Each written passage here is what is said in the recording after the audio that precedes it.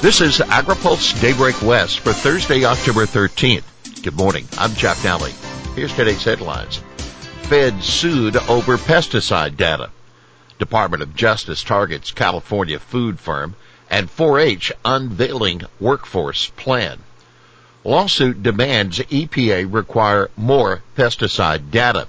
4 environmental groups are suing the Environmental Protection Agency to force it to require testing and data on pesticide formulations and tank mixes, not just active ingredients.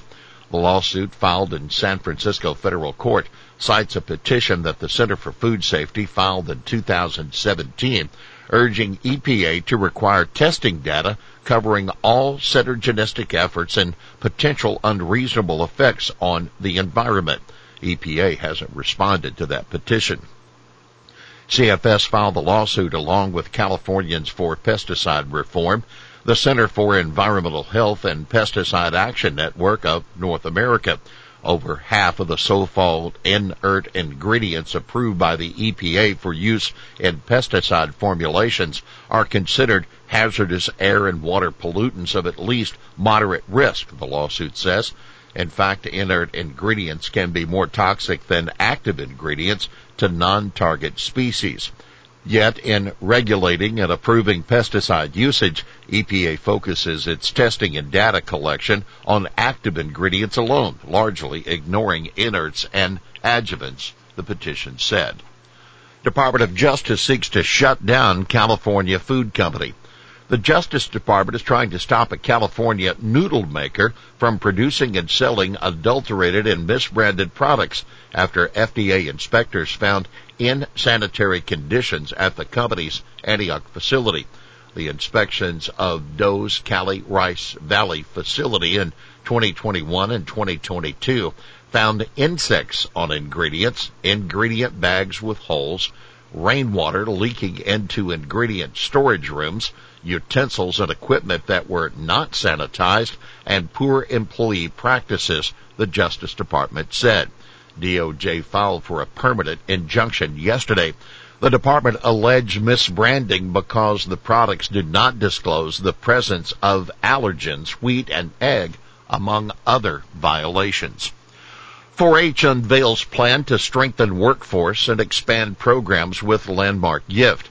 The National 4-H Council is announcing plans today to invest $10 million in strengthening the youth development organization's volunteer and staff workforce and enhance youth programming. The decision comes after the council received a landmark $50 million unrestricted gift from writer and philanthropist Mackenzie Scott in February, the largest single gift in the organization's 120-year history.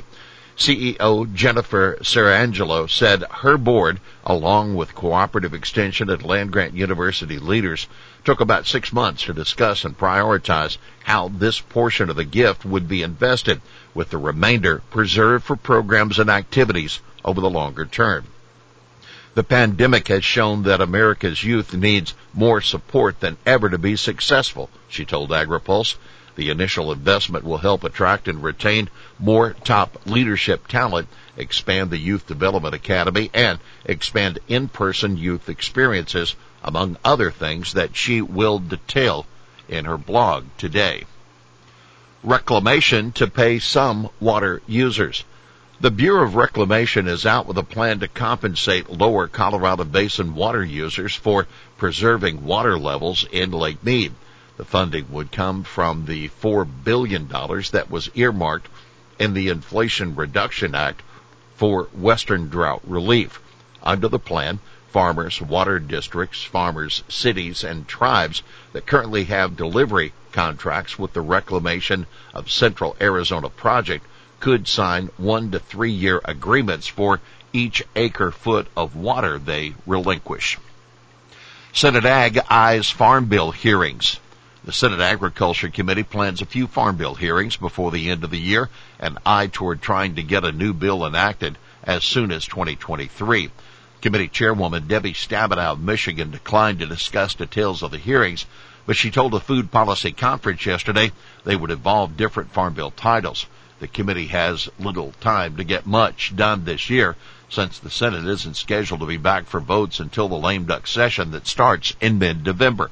Stabenow has held a pair of listening sessions on farm bill issues, one in Michigan, the other in Arkansas, home state of the committee's senior Republican, John Boozman. Stabenow, no going back. Speaking at the Consumer Federation of America meeting, Stabenow made clear that she will resist any efforts by House Republicans to roll back SNAP benefits, which USDA increased sharply due to a provision she was able to get into the 2018 Farm Bill. In fact, Stabenow said she wants to include incentives in the SNAP program for low-income people to buy fruits and vegetables nationwide, and that would include grocery stores. She credited the Gus Schumacher Nutrition Incentive Program, known as Gus NIP, with increasing fruit and vegetable consumption. That kind of incentive we are anxious to continue to expand, she said. And the bottom line, well, Stabenow said that passing the next farm bill is going to require the broadest coalition possible, including support from environmental groups as well as urban interests. We're not going to go backwards, she said, but we're going to need your help to make sure we don't. What we need to do is build on the things that we know are right. Here's today's He Said It.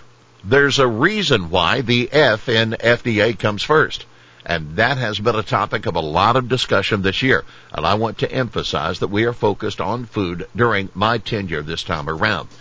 That's FDA Administrator Robert Califf addressing criticism that the agency hasn't paid enough attention to food regulation. Califf's first stint at FDA came during the end of the Obama administration. Well, that's Daybreak West for this Thursday, October 13th. For the latest news out of Washington, D.C., visit agripulse.com. For AgriPulse Daybreak West, I'm Chuck Nally.